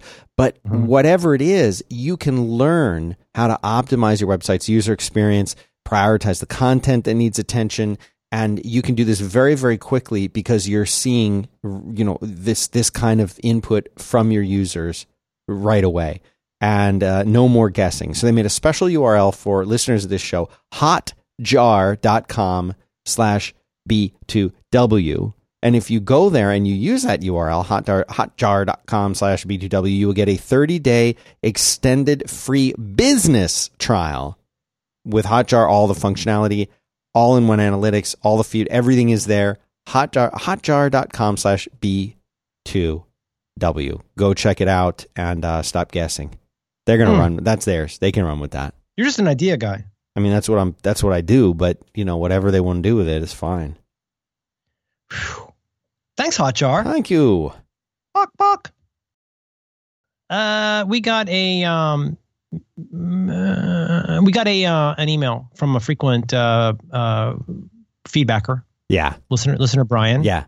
Who's a loyal listener. Hello, listener Brian. Brian. Brian. Love him. Put him in the hot jar. That guy, you don't know it to just read his email, but the guy's a beast. He's a PhD. He is. I mean, this is a guy he's full on embracing his education. He's embracing the educational system.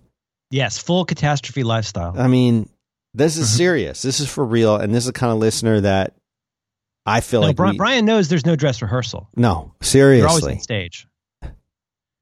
Listener Brian wrote in, and he threw me a softball because obviously I'm going to want to talk about this. Yeah. Thank you, listener Brian. Listener Brian says, I enjoyed the most recent episode. Thank you, listener Brian. And was intrigued at the end when Merlin was talking about dependencies, critical path, milestones, and resource allocations and resource leveling. Good work writing down exactly what I said. Thank you. I'm not familiar with these terms and was wondering if you could expand on them a bit. I assume they're project manager speak, but they seem like they could be super useful in terms of doing your work or just living your life. He writes more to talk about, life infrastructure. Well, duh. Mm-hmm. Yeah, of course I want to talk about this.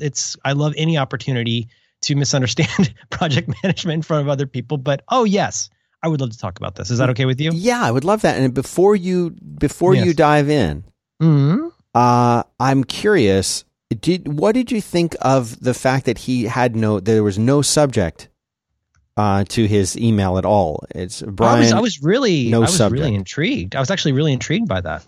This is the kind of thing that I think it's become an attention getter for me. If you leave out the subject, now I really want to know what's going on. Like, why did you leave it off? What kind of person leaves the subject off? Tell me more. Now I want to engage directly with this other person. Oh yeah. Yeah. I mean, again, the one that'll always get somebody is we need to talk. Whoa. Do we? Yeah. Or, bad news. That's another good subject line. I don't want that. I never want that. Mm-hmm. Yeah, super interesting. I'm sorry. I'm dealing with inputs here. People are inputting me. Are you okay? You're going to need to lay down? No, I'll be all right. I'm just answering things. Stretch a little? No, I paid my electric bill. That was good. Boy, our gas bill's high. Listener Brian, that's a really good question, and I would love to talk about that. This was in a previous episode. I imagine our latest episode. Yeah. And what was I saying? I think I was going off a little bit, as I do. Maybe while we were, I don't really remember, but maybe I think we were talking about how there's calendar people and not calendar people, and how I'm like, you're a calendar guy. I am. And how we talked about like how funny it used to be that I would want to schedule a call with my friend Dan, like, isn't that odd? And, yeah. And all this stuff about like how broken I am inside with my need to have calendars work a certain way. Right. And as I was, getting into my fit of peak, I was saying like how I worry about the people who think everything is easy. And I worry about the people who, and I think what I described was, now I'm remembering, I talked about that ratio, that mental ratio one has about the things you have to not do in order to do a thing, or the dependencies. And that got me into this project management speak. And I tossed out some terms I learned, 15 years ago. Right. So I would love to talk about that. And in particular, I prepared a little bit.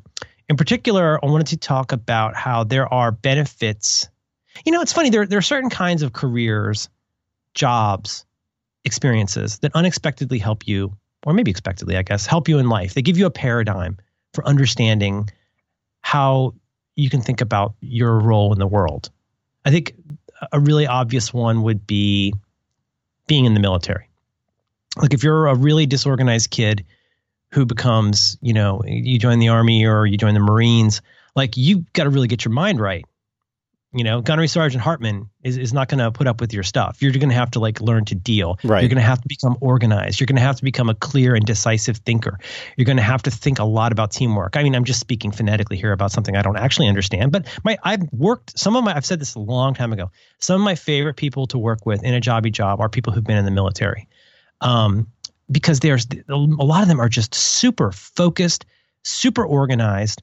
And while not obsessed with appearances, they understand the importance of how you present yourself to other people and how you really give it up for the team. Put yourself out of the way and really think about the big project. Another one would be sports. Like I'm not a big sports person, but I do understand the value, the character stuff that you get out of being involved in any kind of sports over time. You have to learn, again, you learn about teamwork, you learn about practice, you learn about time off, you learn about having a role that's important, even if you're not the most important person, that you still have a role. That's all really important. Right. Again, to talk about being a carpenter, I think somebody who's a crafts person, I think about, a Ron Swanson type character. Like there's even a very funny episode of Parks and Rec you probably haven't gotten to. There's a very funny episode where Rob Lowe has bought a crib for his kid and then discovered I've not seen that yet. He thought he bought the safest crib in the world, but it's being recalled because it's deadly. And then Ron helps him build a crib. Ron has found his crib tree, the tree that he will kill and dry in order to turn into and you get this view into like, Ron Swanson is an actual, crafts person, and, this kind of view in the studio. And of course, Chris Traeger is trying to turn everything Ron is doing into some kind of a metaphor about parenthood. And it's absolutely hilarious. And Ron's just like, no, I'm just making wood here. It's like, but so those are all, why am I saying all that? Those are all things, people texting. Those are all things that teach you about the shape, one way to think about the shape of what you do. And so if I had to try and distill a lot of what I found valuable about project management, it was that projects that had succeeded in the past that I've been involved with, despite my involvement in it, I never realized that project management is the glass that holds the water.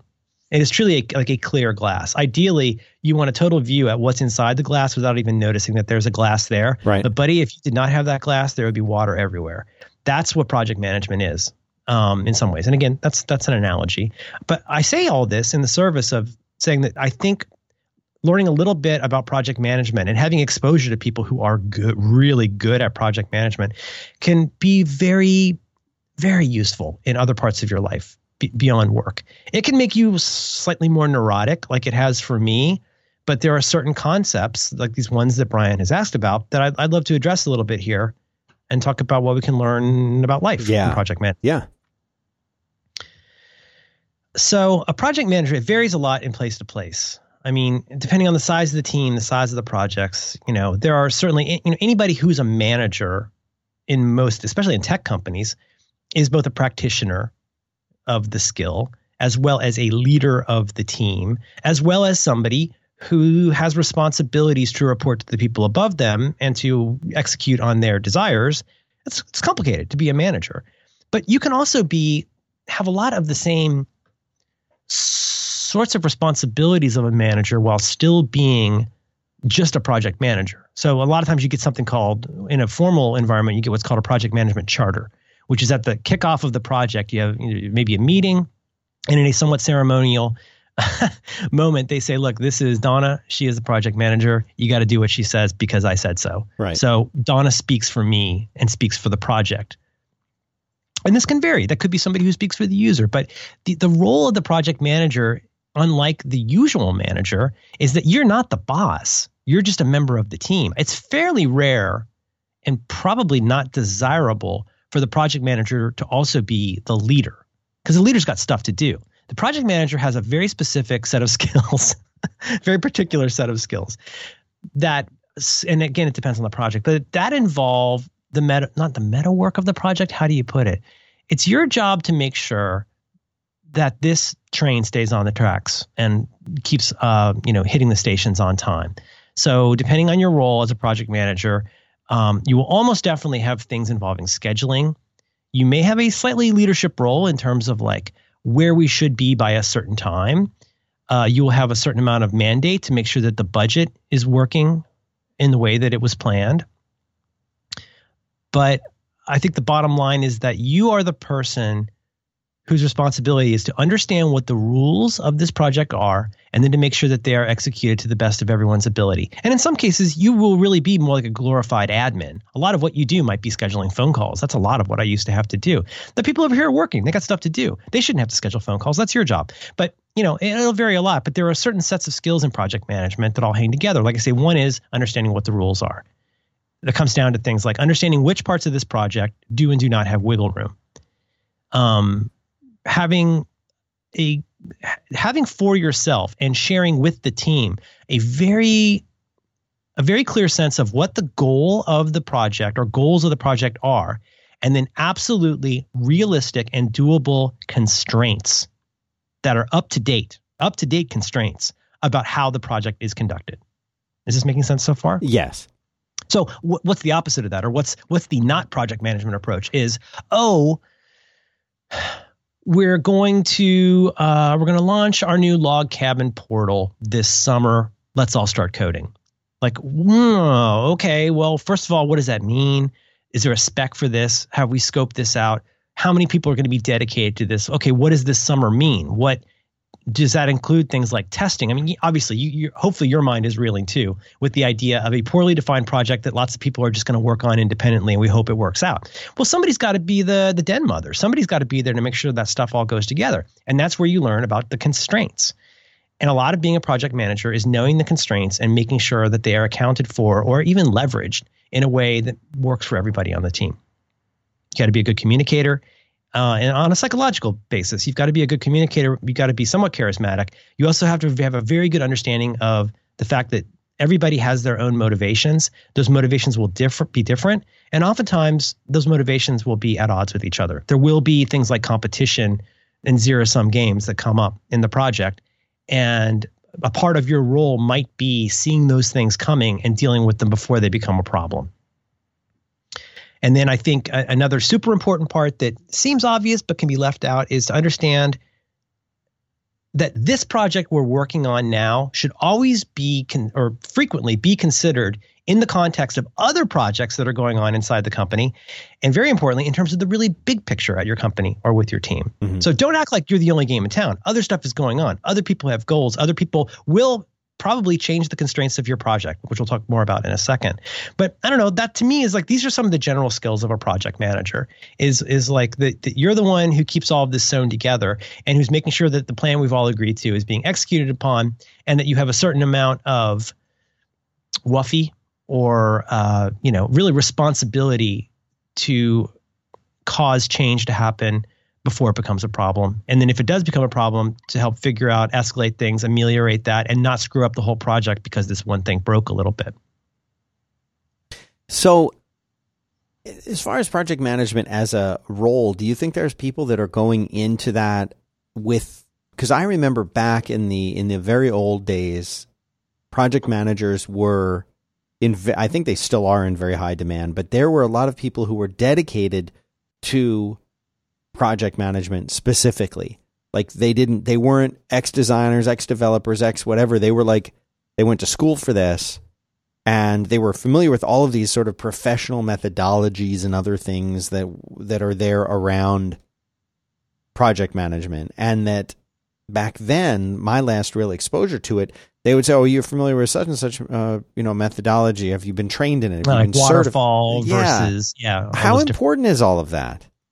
Well, that's a really good question, because to the basis of your question, I don't know if there's that many people that realize at the age of 6 that they want to be a project manager. Right. I think there's probably more people who want to be astronauts and stuff, or social media managers, I guess. But I do think it's something people happen into, like so many of the careers that aren't the glamour careers. It's the kind of thing that you find yourself doing and maybe you realize that you're good at. There's a lot of people who want to be novelists. Well, maybe I'm not going to write novels. Okay, maybe I'll be a short story writer. Could be. Now, to make ends meet, I end up becoming an editor. And you're like, oh, you know what? I'm actually really good at being an editor. Even though I wanted to be Ernest Hemingway, right? Maybe it's better for me to work my way up. You know what I mean? Like you develop these really practical skills. I don't think anybody wakes up, at the age of 10 saying, I want to be a fulfillment manager, or I want to be an operations person. Like those aren't sexy jobs. But those are the jobs that let the sexy stuff happen, and the unsexy stuff. It's those operations is one of the most important things in a company, and it's not sexy at all. It's very, very difficult and thankless. And to be honest, I don't know. I might have a little bit of a thorn in my side about this, but I feel like project management got short shrift, where it was for a long time, at least on project teams that I was aware of, it was kind of seen as a nice to have, or it was seen as, in the same way that web development, the programmers thought of the web designers as people who mainly did production graphics. Mm-hmm. It's like, well, no, let's change the way the experience of the site works. Well, we can't. Like the engineers decide all that stuff. And in a similar way, I think there was this idea that project managers are glorified, to use an old word, a glorified secretary. Mm-hmm. That it's their job to just keep the paperwork going and update the Gantt chart. Well, the Gantt chart doesn't mean shit if the project doesn't make sense. Right. There has to be somebody there who's empowered to make sure that what we're doing is clearly communicated, understood, and resourced throughout. And then to understand that all of these things do change over time, and there are trade-offs for every decision we make. This is a critical take-home, real-world take-home of project management, is that it's all about trade-offs. If it's not about trade-offs, you haven't looked closely enough yet, because you can't just make decisions about how something would be awesome. You have to do risk management about what happens if we do that. Well, that means we can't work on this thing. That means we have to move these resources over there. And this just to get past all this window dressing. Did that answer your question? I think so. Yeah. I mean, but I mean, a good project manager when you see them. I do think there are certain personality types that really suit this role. How shall I put this without sounding insensitive? A lot of the people I've known who are really good project managers have a real mind for dealing with a whole lot of information, assimilating it very quickly, and having a very high standard for things like organization and clarity. Mm-hmm. Perhaps a slightly tightly wound person. Somebody who's super casual in the sense of like not really sweating, like, oh, it's cool, we can do it Monday. Maybe not the best person for being project management, because a lot of what you have to do is like ask those questions about trade-offs. Well, okay. And we'll get into this with this vocabulary in a second, but so if we don't finish our part of this until Monday, will that have any effect on other people? It's the project manager's role to look into that and say, well, actually, you know what? There are two dependencies here. And we'll talk about that in a second. But there are two things that won't happen in order unless our thing is done, right? There's, if you think about baking a cake, you can't slice the cake until you've bought the eggs. There's things that have to happen involving mixing and heat and waiting, and right. You know what I mean? Yeah. And there's no concurrency. In that sense, concurrency can really be death to a project, because you assume that so many things can and should happen independently of themselves. Well, somebody is sweating whether that's really reasonable. So there's one concept I want to toss out at the very top, which is maybe one of the most valuable things to take away, which is the project management triangle. Like the kitchen triangle? Kind of. Like, I know everybody knows this, but like, it's nice to be reminded of this. You can go search for project management triangle and you'll find many implementations and wordings. But what it comes down to is this. Imagine an equilateral triangle. Like, you got a triangle, all the sides are equal. And those three sides are, time. The second side is what? Cost, budget, resources. The other side is scope, which could be thought of as things like the quality or the number of features, right? So imagine that triangle. So you've got the amount of time, like maybe is there a deadline on this? Okay, well, that's important to know for the time. There is the cost. We have this much budget, period. This much time, this much budget, and we need it to do this.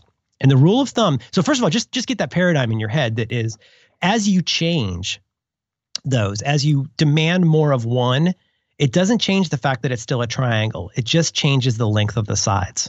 It would be very valuable for anybody, project manager or otherwise, to understand that any project consists of time, cost, and scope. However you want to use those words. Now, the rule of thumb in project management is you get to pick two. And really, in a lot of cases, you really, really get to pick one. Right. So, for example, you want all the features and all of the quality. You want to make the most full-featured, high-quality thing ever made. You're going to need at least a lot of time and probably a lot of budget, right? If you really want something that has a very broad and deep scope, it's going to be difficult to make something highly with tons of features and quality unless you have a lot of time to spend on it and a lot of money.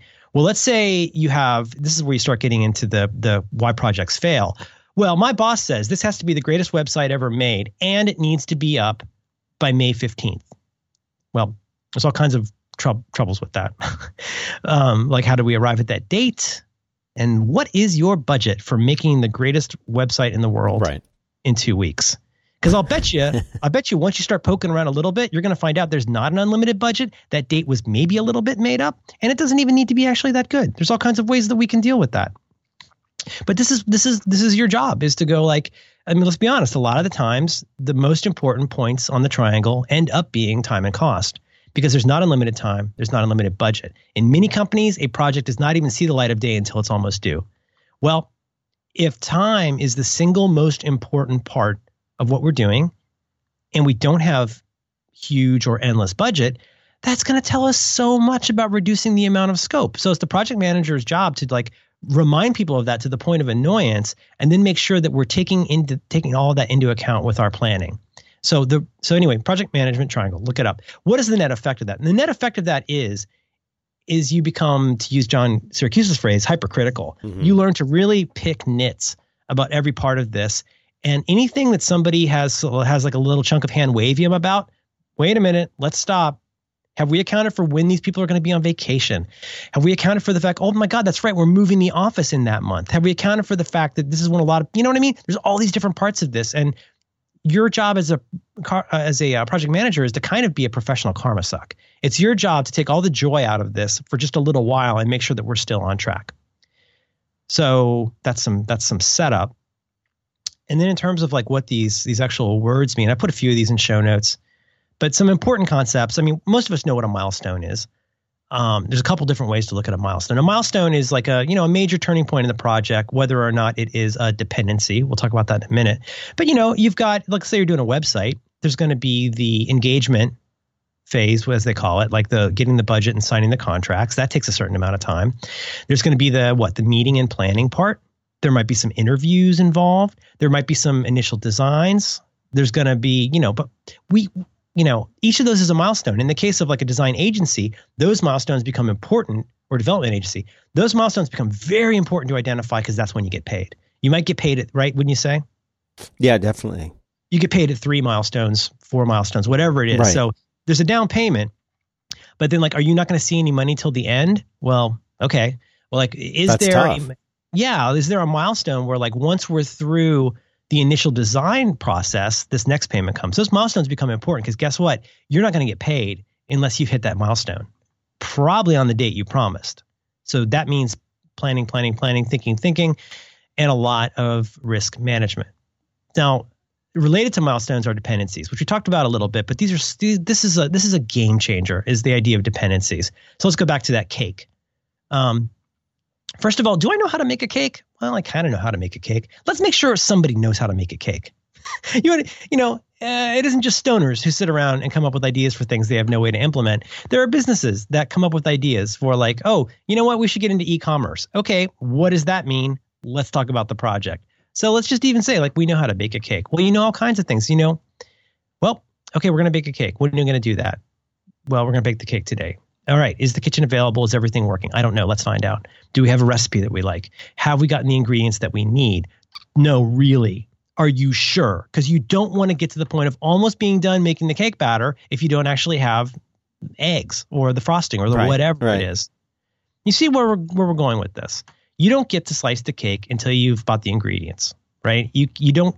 It all moves in dependencies. So a dependency is part 2 of this project, for example, can't begin until part 1 is completely finished. Part 3 can't begin until part 2 is completely finished. And this is where you get into those kinds of delays that become really difficult because you might be really super well staffed and like very comfortable with step 3. But if step 1 is something that's fairly new or there's a new person in the role, that now you're pushing out your dates because of those dependencies. So what does that have to do with life? Well, let's go back to moving, right? You cannot get to putting your stuff on the shelf until you've unpacked the boxes. You can't unpack the boxes until they've been moved. You can't move until stuff is in the boxes. You can't get stuff in the boxes until you've got the boxes. Those are all dependencies, all super obvious until they're not. And so again, another one of the great project management skills is learning to identify dependencies that other people have not thought about or are not taking seriously enough. Because guess what? If they haven't, guess what that affects? Time, budget, and scope. That means extra time now to acquire and install whatever we need, whether that's people or servers or whatever. I'm belaboring this, but that kind of thinking can have such an impact, even if that's getting out the door to go to school. Like we need shoes and socks every day. Would it benefit us to know what shoes and socks we're going to wear tomorrow? Because that could actually take half an hour off of the morning ritual if we have that ready. In our case with our daughter, like every night we pick out, are you going to have lunch at school? Or is mom going to pack you lunch? Well, if mom packs you lunch, do we have things that we can have for lunch? Oh, if we don't have things for lunch, we got to go to the grocery store. Again, dependencies. And although it will make you neurotic, becoming aware of dependencies will change your game as a person almost as much as it does as a project manager. And then that gets into critical path. I don't want to go too far into that, but it's like the most efficient path that could be taken if everything went great. Like there's no way we can do this project without these things being hit. And, the resource allocation and leveling, I don't know a ton about this, but it basically involves changes that come up in the project where you want to make sure you're putting everybody's resources to their best use. How you move people's attention and effort from place to place as needed. And then I guess to end it, a big part of being a project manager is knowing that this stuff will change, stuff will break, people will get sick, relatives will die, computers will break. How much wiggle room do you know to put? Like I tell you a dirty little secret, add at least 20% to every step without fail. Because believe me, you're going to need it. There's no way to plan for everything, but if you have strong bones to your project, it means that you've thought it out enough that the thing won't fall apart at the first problem. And I think that's just so applicable to life.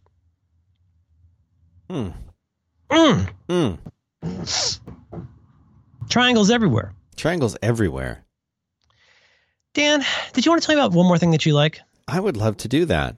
I would love to tell, and this is special, close to my heart because the person who made this is super genius.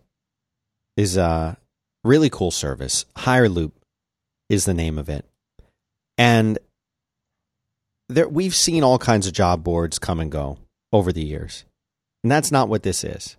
HireLoop is nothing to do with the job board directly. They do something even better than that.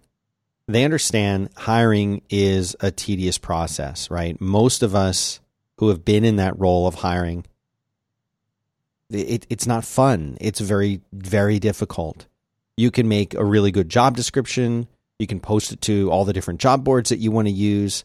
But before you know it, you're getting dozens or these days probably hundreds of emails, applicants of all types, right? Some are pretty good. Some are maybe not so good. But you want to reply to everybody and you want to give everybody an equal shot, right? This is very, very time consuming and very difficult. And managing it in email is not really reasonable, I don't think. And having hired a number of people, both like for my own business and also as like a hiring manager in a company, it can become a nightmare. And HireLoop, they're here to change all of that. They exist to solve the problem of inefficient hiring. They're not a job board.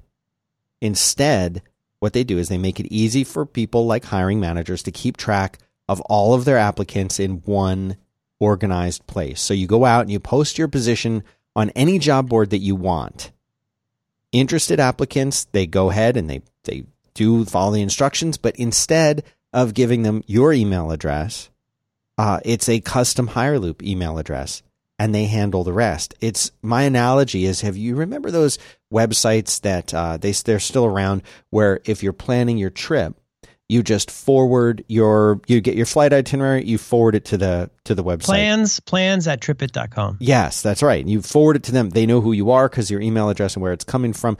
And then you get you're going to rent a car, you forward it there. You get your hotel reservation, you forward it there. Same concept, and it all works through that custom address, so that now all of your applicants are going to send their correspondence, whether it's their resume, whether it's their email, whatever it is. It's all going to come through to this one place, and HireLoop then is going to completely organize everything for you, collect it all in one place. You can then go in and you can review your applicants. You can converse with your filtered list of applicants. You can collaborate with coworkers to rank and evaluate the candidates in there. I mean, it's absolutely genius the way that this works. And you pay per posting, not per hire. Okay, so if you might be looking for 2 or 3 candidates, that's a posting. You see what I'm saying? So it's not, if you want to hire 20 people, you can do that. They're going to save you money. And one of my favorite things about all of this, you can quiet the noise after the position is closed down. So when you mark that position as closed, because here's the problem. There are a lot of job boards out there that they're just scraping other job boards. So you might put a post out there on April 25th, and you might fill the position in 2 weeks, but other job boards are just going to start scraping it, and they're going to post it like it's new. They're not going to pick up that it was closed down, so you're going to continue to get applicants. This handles all that. They automatically respond with a general notification like, oh, I'm so sorry, the position has been filled. Existing applicants also get notified when you filled the position. Like, it does it all. Super genius. Go check this out. It is at hireloop.io, hire, H-I-R-E, hireloop.io/B2W. Go there and you get free credit toward their professional features. So again, go check it out. Super cool idea. hireloop.io/B2W. I love the idea of that. It's a great service, and it fits really in nicely with what we were talking about too. Actually, pretty much exactly. Yeah. You want to calm the noise. Quiet the noise. Seriously, great service, and I wish I'd had that last time I was hiring, because that was just a nightmare. Just a nightmare. Like sent like an angel from heaven. It's like an angel. It's been a huge week, Dan. Big week. Well, thanks to all of our sponsors. I think, my God, we've been talking for an hour and 48 minutes. 148. Oh, my goodness. All right. Well, we got to button this up. All right. Okay. I love you. Love you too, Merlin Man.